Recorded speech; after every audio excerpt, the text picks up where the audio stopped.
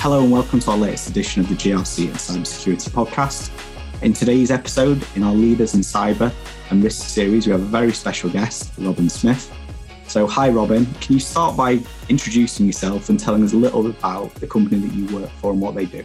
Hi Matthew, so my name is Robin Smith. I'm the Head of Cyber and Information Security for Aston Martin Lagonda, which is a British independent manufacturer of luxury sports cars based in the UK, but with a global presence. And, if you're familiar with the Aston Martin brand from either Formula One or from James Bond films, you'll know that we produce kind of prestige vehicles that are aspired to across the world. I must get asked on a daily basis which version I drive. I don't drive one, unfortunately. I've not been that fortunate, but very proud to work for Aston Martin. It's a fantastic company and I'm enjoying my time. So you don't get a company car then, Robin? Not as yet. Maybe if I can kind of raise my game, I'll be lucky enough to get one of the new DBXs. Hope springs eternal on that one. Fantastic. So we're really pleased to have you on today. So it'd be really great if you could tell us a little bit about your role. And then one of the other things is, and we'll move on to it. So let's talk a little bit about your role first. So can you tell us a little bit about your role at Aston Martin? Sure. So essentially, I'm the conscience of the organization when it comes to cyber and information security. So I act as CISO, as board advisor for information and cyber standards and services. And this role really encapsulates being a risk strategist that assesses the external and internal threats, the environment in which we use information services, and tries to project, what do we need to protect against, but what opportunities can we also exploit, by having a positive innovation-driven mindset. It's not just about defending the organization, which has become a cliche of the CISO role. It's also about exploiting opportunities and turning, those events, those incidents, those disruptions into key learnings so we can do better going forward. And for me, I'm a big believer in freedom through information for the corporate and for the individual. So for Aston Martin, we're looking to derive as much value as possible from our information so we can transform and improve. Fantastic. And is that something that I guess you brought to Aston Martin? Was that there before, that kind of attitude? That's something that you're trying to instill in the organisation?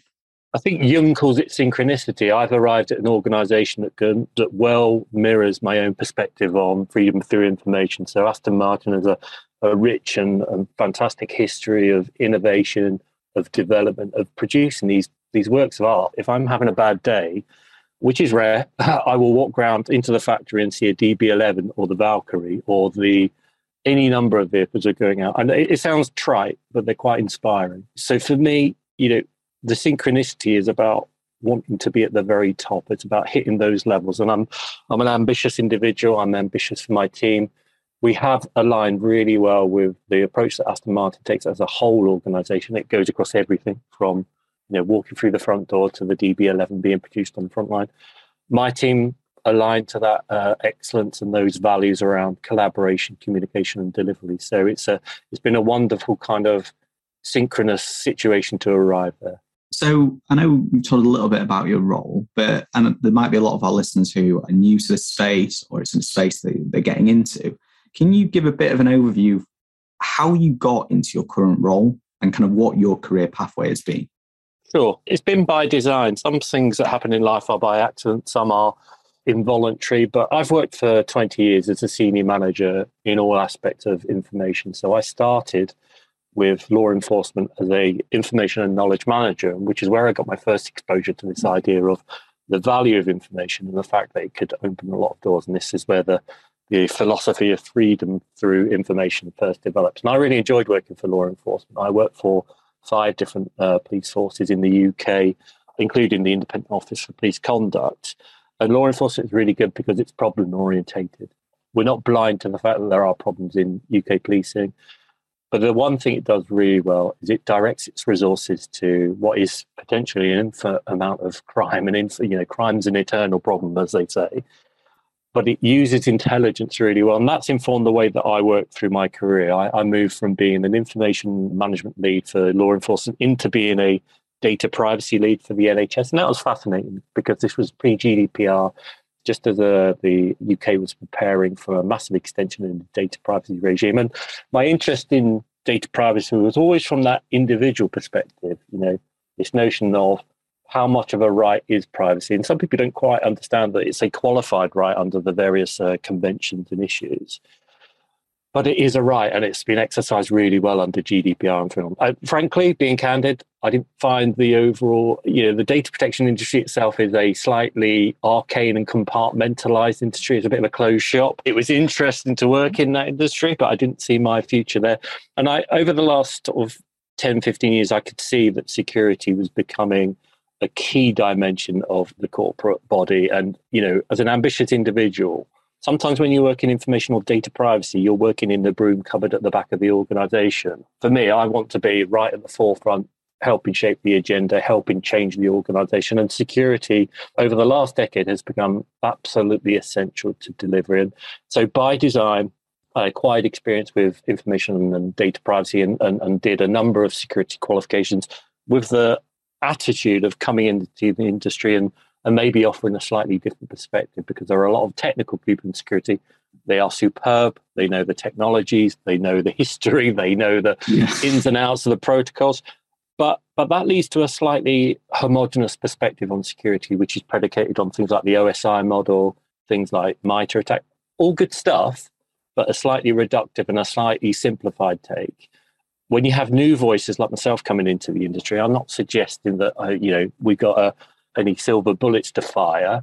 What I'm saying is it changes the kind of conversation in the industry to consider things like data privacy, to consider knowledge management and these dimensions. It expands the palette of the security industry as a whole. And I would make the same point about more females being represented in security or more people in minority. These are essential to creating a dialectic in the industry to expand and improve our perspective. So it was by design. I did go from being a director in the UK Police Service to being a humble information security officer. When I took that decision, that was a tough pill to swallow. Yeah. But on reflection, it was the right choice. It was an informed choice. And to arrive where I'm at now, you have to be careful because you don't want to feel like you've kind of completed the journey. To arrive here and to be having the experiences I've had with the first year at Aston Martin, it's been well worth the times when I maybe wasn't feeling so kind of okay about where I've got to in my career. So yeah, I'm enjoying it whilst I can. Yeah, and one of the things I was about to pick up on there that you said is different perspectives of CISO, information security leaders. Like, you can get into this and you don't have to have a technical background. You've got to have the willingness to learn, to understand. But like I say, there's always a good opportunity to kind of allow kind of those different perspectives to come in. So it evolves, like you say, the CISO role, these security roles. So it's not always just focused on the technical things. It's like, how do we... And I think one of the things people often struggle with is bringing it up to a business perspective, because they end up getting very focused on extremely technical things, and rather than focusing on, okay, what does that technical problem have a perspective? What is the impact on the business as a whole? So when you're talking to senior leadership, how do we say the impact of this thing happening could bring down this critical business service? And that's the kind of level that, from what you're talking about, you're adding that kind of perspective. No, that's exactly right. There's that Einstein quote about not solving problems at the same level at which they were conceived. And I think it's very difficult these days because we live in kind of stratified times where we don't like to talk about cultures or disciplines being in conversation. Have this idea of cultural appropriation. But to be a bit touch controversial, if you look at the history of music, the history of music is about different cultures generating different insights into musical forms. And then those forms interact and interrelating, out of which we get jazz, we get blues, and we get rock and roll. Without overstating it, that dialectic between what we come up with, what we contrast with, what we interact with, that's the same model, that's the same dialectic that the security industry needs to go through when it links into other dimensions of the organization. It's difficult for security people and for technical people because you do get compartmentalized. My specialty is alignment and harmonization because, number one, I don't know so much about the details of Azure. Well, I was on my Azure training this week. My specialty is taking a look at the whole. Take a look at the whole and see where the links are, see where the harmonization is possible, and to take a view about, ultimately, what value is this added. I don't really care about port 443. I didn't care about that. I'll exaggerate. I don't really care about 443. What I care about is Aston Martin producing and selling more of its fantastic vehicles. Everything else is subordinate to that value stream. So my specialty really is that alignment. and teasing out, why we support the risk. Don't always do it perfectly, but that's why we need those different voices to just change the terms of the debate. So maybe it'd be quite good to give a bit of a view of where Aston Martin are in their journey around information security. I know some things you might not be able to say, but kind of what's the size of the team? Where are they in their journey towards, I guess, where you want this division or department to be? So Aston Martin's always done security well. We haven't been affected by major damaging incidents such as British Airways or TalkTalk have endured. They've always used security tooling in a efficient and coordinated fashion. So we have strategic partnerships with Darktrace and SentinelOne, which offer superb technology, which offer a forensic analysis of the threat environment. What's been missing and what my role has been in the last year is just that orchestration of, we've got great security tooling, and I can compare it well with the nuclear industry where I worked previously. The nuclear industry, thankfully, does security tooling really well. It also does the orchestration of tooling, process, and people really well. And I've brought that mindset from nuclear where we just need to tease out, where the tooling is successful and where it can be improved. We need to make sure that it's integrated and interoperable. We also need to build it upon a human firewall that is literate and is able to respond to a changing threat environment. There's no good saying to staff a year ago, right, this is the latest kind of tools and tactics that the cyber criminals is using. It moves on so quickly that actually what you'll need to build within your staff groups is digital literacy. And it's a concept I go on about a lot because I think it's essential. Aston Martin is on a journey to fully optimize its technology, but have that integrated with a workforce that is agile, vigilant, and is able to kind of utilize information assets to the highest possible degree. And it goes back to what is a real kind of issue for me, which is don't just have a defensive mindset. What we have done with Aston Martin is to go from a defensive, protective, fortification mindset to much more of an attitude towards innovation and collaboration around security. So those partnerships that I've mentioned, Darktrace and SentinelOne, have become not just tech providers, but also architects of new ways of working. So we introduced new standards for our policy framework. We've introduced new training, and we're just modeling a cyber threat intelligence management approach that is going to really address not just the current threat environment, but the emerging threat environment to make sure that we maintain our position, not just as a leading automotive manufacturer, but we want the team to be recognized as a beacon for other teams in the UK and internationally. And we have the back-end, we have the brand reputation, and we have the partnerships that allow us to build towards a really integrated and well-regarded position. And that's just as important for us as making sure that our cyber resilience is constantly evolving. So I think one of the things then is maybe talk about what your team structure is like. So it's always interesting for other security leaders to see. So how have you structured your team? Who do you report to? And what are the key things that you do with your team as a leader? Yeah, it's a great question. So we have a novel take on this, which is we work for a really progressive CIO, Steve O'Connor, who is overseeing a massive digital transformation for Aston Martin, which is really delivering a lot of value. I really like working with Steve. It's a pleasure to be able to kind of be complimentary about your boss. If we go back through my career, I don't think I'd quite have the same things to say, naming no names. We established cyber information security as a commissioning body. Because it's 2022, my desire for having 50, 60, 70 staff is over. I've done that in the past. I can't say I enjoyed it too much. There's too many PDRs to be doing. We've established the cyber team as a commissioning body to make sure that we use security management as a service as our principle going forward. So I have 4 staff who work for me, so a principal analyst and 3 support analysts. They are focused on acting as commissioners across technology, training and policy audit to ensure that we call off security services as they're required. So I've been working for 20 years. When I started, I wanted as many staff as possible and being a big kahuna on campus. You want that. The reality for my strategy now is that resource and delivery is what it's all about for Aston Martin. And I don't want to have my own pen tester who may or may not be occupied 52 weeks of the year. My staff will verify that I want you occupied 100% of the time, and evenings and weekends and on holiday. I'm being a bit... Yeah. For Aston Martin, we understand that having all of that internal capability is a mistaken approach. We have a model which is about commission. So we commission Darktrace to do superb technology provision. We commission SentinelOne to do our active EDR. And we're working with a number of new partners to do our security testing, to do our digital literacy programs, and to do our policy compliance audits, so that we can tap into expertise that's in the market. And it's often at the very top of the market. We're engaging with a couple of providers who are experts in the connected car regulations, which is a new dimension of compliance.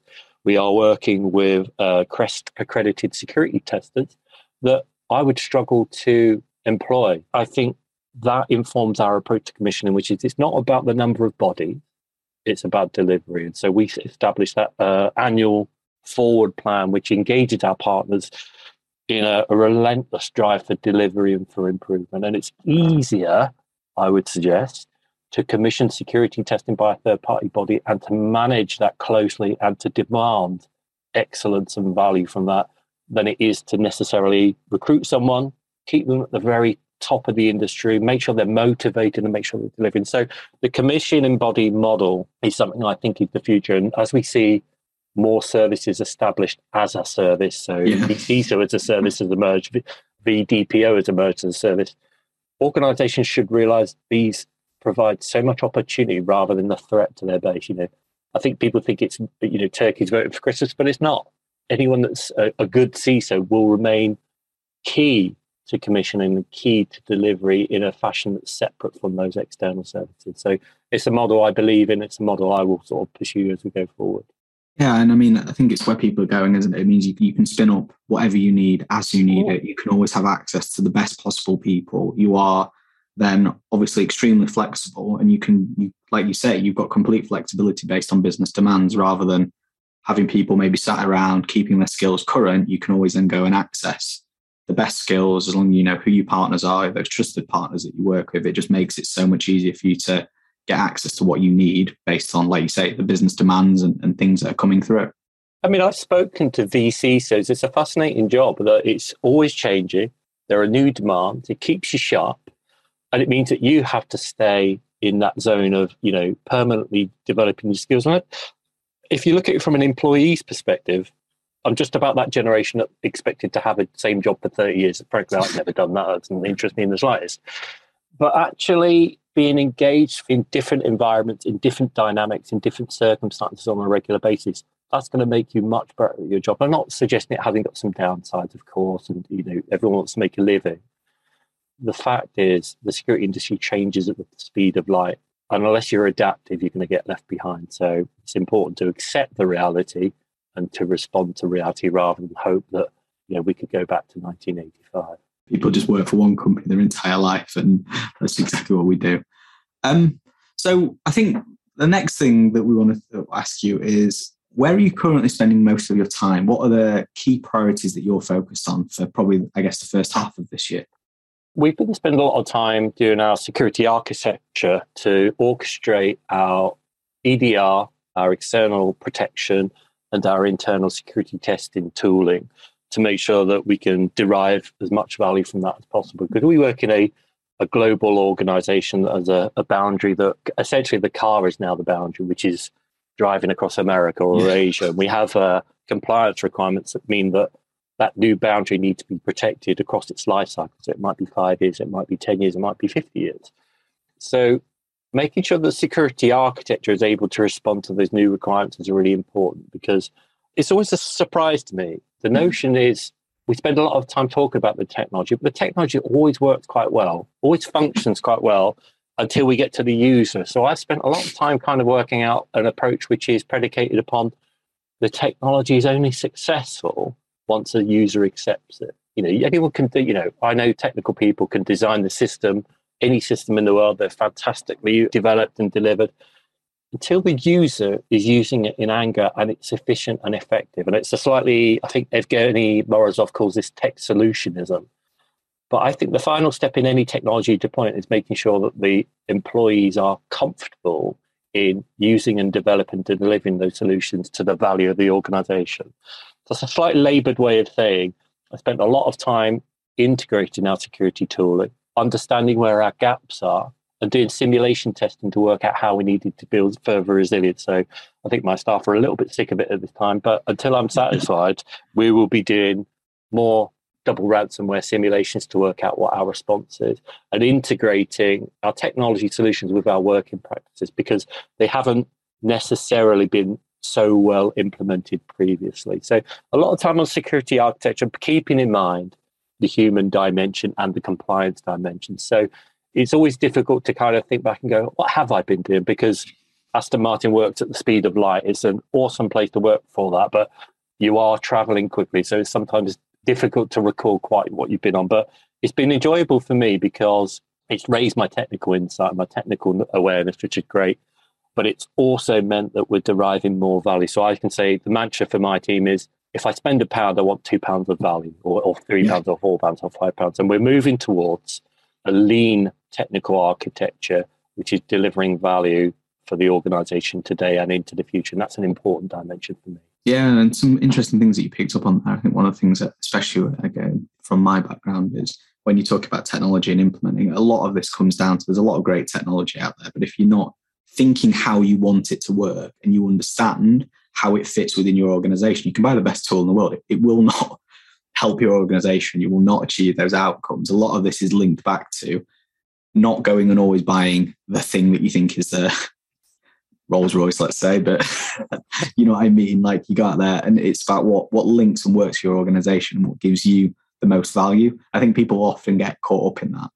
They absolutely do. And we're hardwired for novelty. You know, it's not like I don't see new technology and think, wow, I'd like to deploy that automated XDR, and I'd like to kind of have cloud security by a robot. We're hardwired to explore novelty and new ways of working. And that's part of the situation in the security industry, is to comprehend that fact and trying to pick and choose. And one of my analysts says, be surgical about your technology implementation. So you're not just scratching the itch of a new toy to play with. We have lots of toys to play with, but I'll be damned if, you know, we're not going to derive as much value from them as possible. So it's understandable. As long as you recognize the issue of novelty and the issue of technology solutionism, I think that's half the battle. It's then implementing your approach, which seeks to kind of leverage those tools to the best effect. One of the things that I wanted to ask you is, like, I know you spoke about kind of what you're doing. What I think one of the things that I wanted to ask you was, what are the big ticket items that you're working on this year as part of, I guess, your budget? Is there any specific, I guess PCI is probably not as appropriate for you, but ISO 27001 changing? What are the big things this year that you as an organization are going to be putting a lot of time and effort into? We're looking to go cloud first, which is a big change for the organization. And we're looking to exploit multi-cloud tenancy to improve resilience, is to understand that complexity gives us lots of opportunities for cost reduction and to improve value around things like storage and things like microservices. So there's a large push towards being cloud first. And this is where your positive risk taking comes in, because you can't necessarily have a cloud first strategy that is risk-free or without problems or threats. But I think, having been in consultation with Microsoft and with some other vendors, we are looking to deliver that strategy and do that on the predicate of keeping it secure, of keeping it protected, and keeping the information at the heart of the organization. We have emerging compliance requirements called Connected Car, which are part of a UN Working Party 29, who've issued a series of regulations, 155 and 156, that mean that the vehicles themselves have to be protected. So the personal information that is collected by over 50 CPUs on the individual vehicle, 25 million lines of code. These vehicles contain a lot of personal data, a lot of intellectual property, as you might imagine. The UN has stipulated that all automotive manufacturers need to be able to demonstrate compliance with some rigorous standards around the software being updated, the individuals having their information protected, and protective monitoring being exercised on vehicles. So that is a large part of the work that we are doing. And we're lucky to have our own cyber lab to do some of that testing on the vehicles. It's way beyond my knowledge, but some of my analysts are able to kind of do that car hacking on a regular basis. And another dimension is developing the security infrastructure. I've spoken in many conference presentations about digital literacy, but is to promote a constant presence for security in the organization and make security make vigilance a value for the organization, because it's the tech bit is somewhat self-evident. We need this, we've got to deploy this. The process bit might be, okay, ISO 27000, which we are pursuing, that links some of the compliance requirements. All of that falls down when you have a workforce that doesn't understand their contribution and doesn't comprehend the value that is placed upon their behavior, their reporting, their kind of response to issues and events. And whilst I've got a big ego, that's somewhat evident, we actually want 4,000 security officers. The production line has to be secure. The public areas have to be secure. When we're sharing the data of our VIPs that are buying our information, has to be protected. So there's a whole cycle around making vigilance a value and making sure that our staff comprehend that their day-to-day job is about security and protection alongside all of the other demands that are put on them. So that's going to be a permanent campaign built upon some new training and communications products that we're quite excited about. So hopefully we'll debut them during the year. Yeah, and it's one of the biggest things, isn't it, with security? It's like you could build the best frameworks and things in the world, but if the reality is, if your staff don't understand them, they don't understand why it's important, it's not continuously, I don't want to say drilled in, but reminded to them and they understand why, like you can end up basically building a lot of great things, but again, failing because it's not been adopted, it's not been embedded into the business, and they're not coming along that journey with you. And a lot of people get very focused in the details rather than going, actually, if we don't get the business working with us and we don't see this as a partnership, ultimately, we're not going to be successful because we need them to work with us, not against us. I have to say my time in nuclear was short but instructive, which was their staff are inculcated with the notion of safety and security from day one. You'd expect that given the nature of the industry, and you'd expect that given the nature of some of the research that National Nuclear Laboratory were doing. That doesn't mean it's easy to do, but I would say that NNL, where I worked briefly, staff are really committed to security. And it demonstrated that this isn't some add-on and it's not alien to people, all of whom walk around with smart devices in their pockets. If you can tap into that emotion around security and safety, by speaking to people about protecting their own online presence, it can be transposed into the corporate environment to say that, the way that you look after your banking details on your phone, well, guess what? You have to do the same for the really important intellectual property that Aston Martin owns. So we're making good progress. I'm positive. I'm a big believer in positive design. If you make things unobtrusive, if you give people good choices, it goes back to that nudge theory that was doing around a decade ago. If you give people good choices around security, they'll take the good choice and make sure that you protect it. And I'm a big believer in pushing that further. I think one of the other things that, again, we've had a global pandemic, that thing called COVID, going on for the last couple of years. What did you learn during that, I guess, adapting to things like working remotely and other things, and kind of how have you applied that lessons learned over the last, probably 6-7 months and as we come out of this pandemic? I guess number one, the hero of the pandemic was the cloud. It was a fantastic response that we had this infrastructure seemingly unseen that was enabling the rapid deployment of remote working that really didn't disrupt the service so much. I've worked for 2 different organizations under the pandemic and was given a laptop on day one, was secondly given the trust to go and deliver, even by a boss that I hadn't actually met in physical reality. Yeah.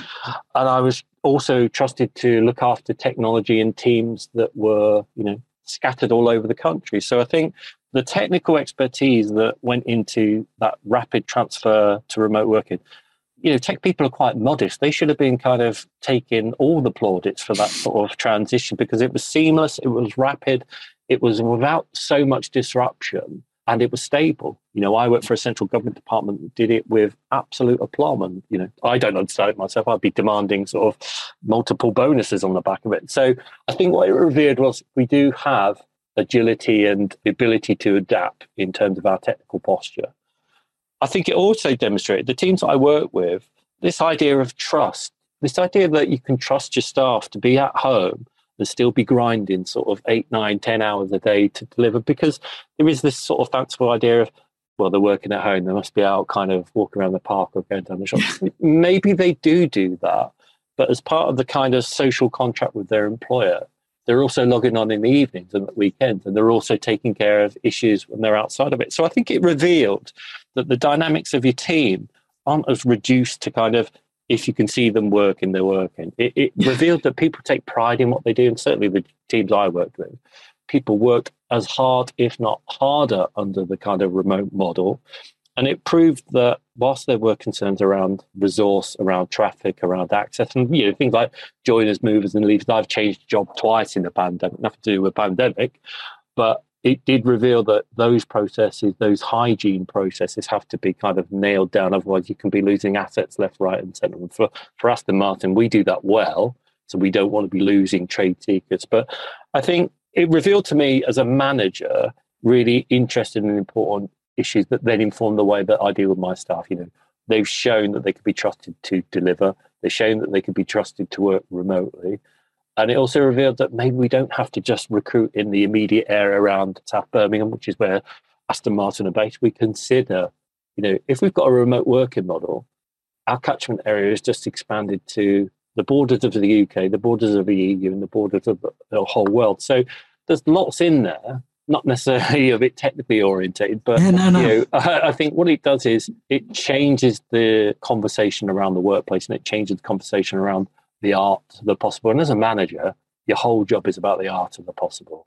Yeah, and what we've seen the same, especially with my team, is like obviously we all went remote. I had a very young team, but I think it's trusting them and letting them kind of learn a little bit, give them that little bit of space. And like I say now, like you trust them implicitly. You don't have to feel like you sat in the office all the time watching them. And look, I wasn't doing that anyway, but some of the work environments that I worked at maybe have had that approach where you don't leave till after 5 o'clock, but even if you've got nothing to do. But I think what you want to be doing is people to be trusted and then think that actually that's exactly the environment they want to work in. And they see the value in working like not in their own time, but being flexible in it, working with the company. So they can do things like you say, like I go for a run at lunchtime now because I can, because then I'll work in an evening, right? But I don't see that but nobody's chasing up on what time I do work. It's like you say, it's that flexible work agreement. As long as they're delivering on what you need, you're not worrying about like how much time that the laptop, for example. And it's entirely right. We're all adults. Sometimes I've worked in places where it's like,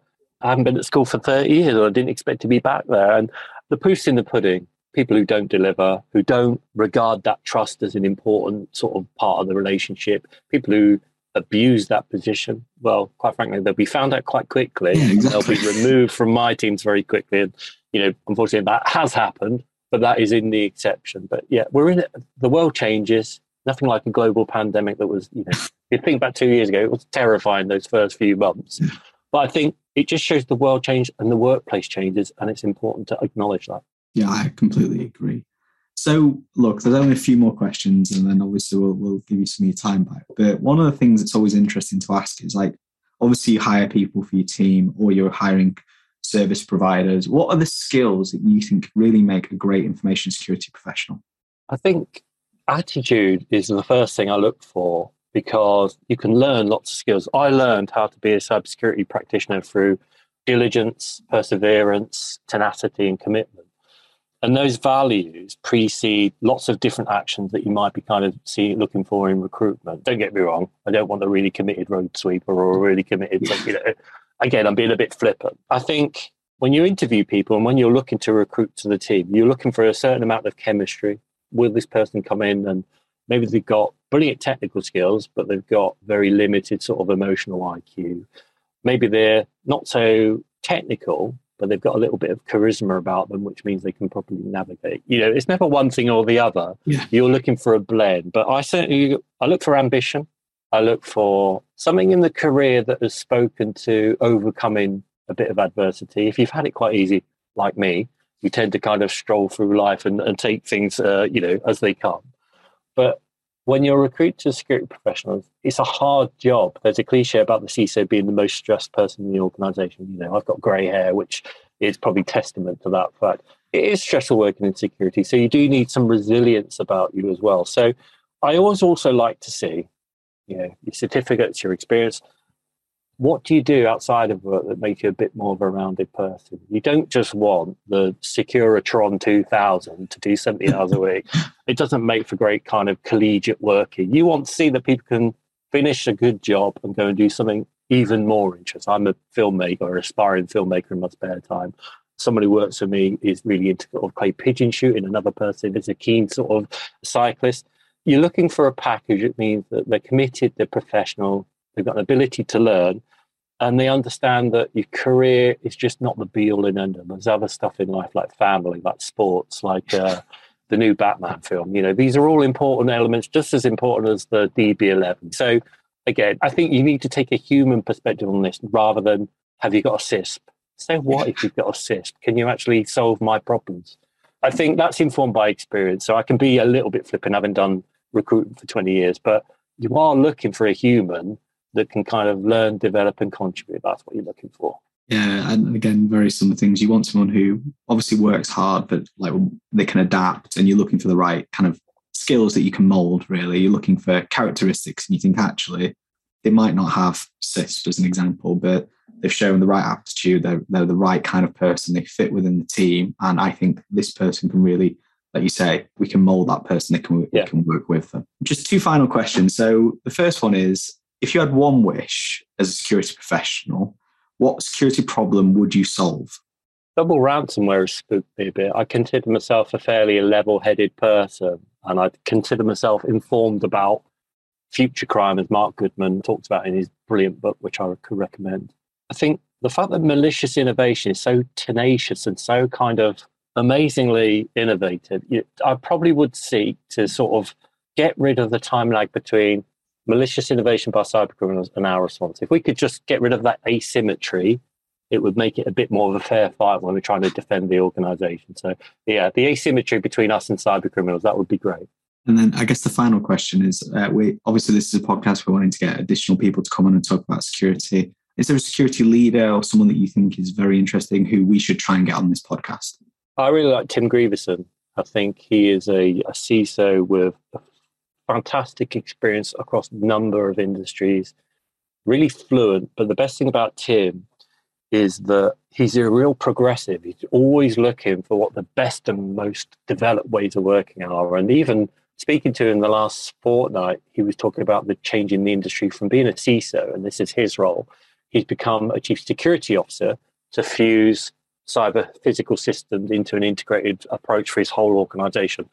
And I was sat in my chair like, wow, that's a really simple idea, but it's a really powerful and brilliant idea. So always prepared to listen to Tim and to kind of soak in his insights, because there is someone that's right at the top of their game and someone that is an asset to the industry. Thank you, Robin. I really appreciate your time for this. Can you let our listeners know if there's anywhere they can hear more from you? Is there any place that you want to connect to them, things like LinkedIn or things where we can post for them? I'm somewhat allergic to social media just because I'm just that type. I'm sporadically on LinkedIn. I might ask if your listeners and viewers like what they've heard. I actually produced a feature documentary called Machina, which is available on machinafilms.com.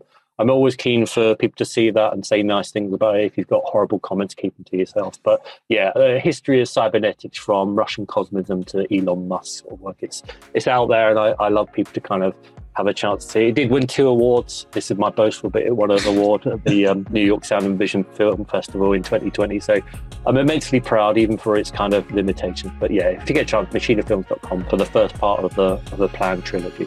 Fantastic, Robin. Really appreciate your time today. Thank you.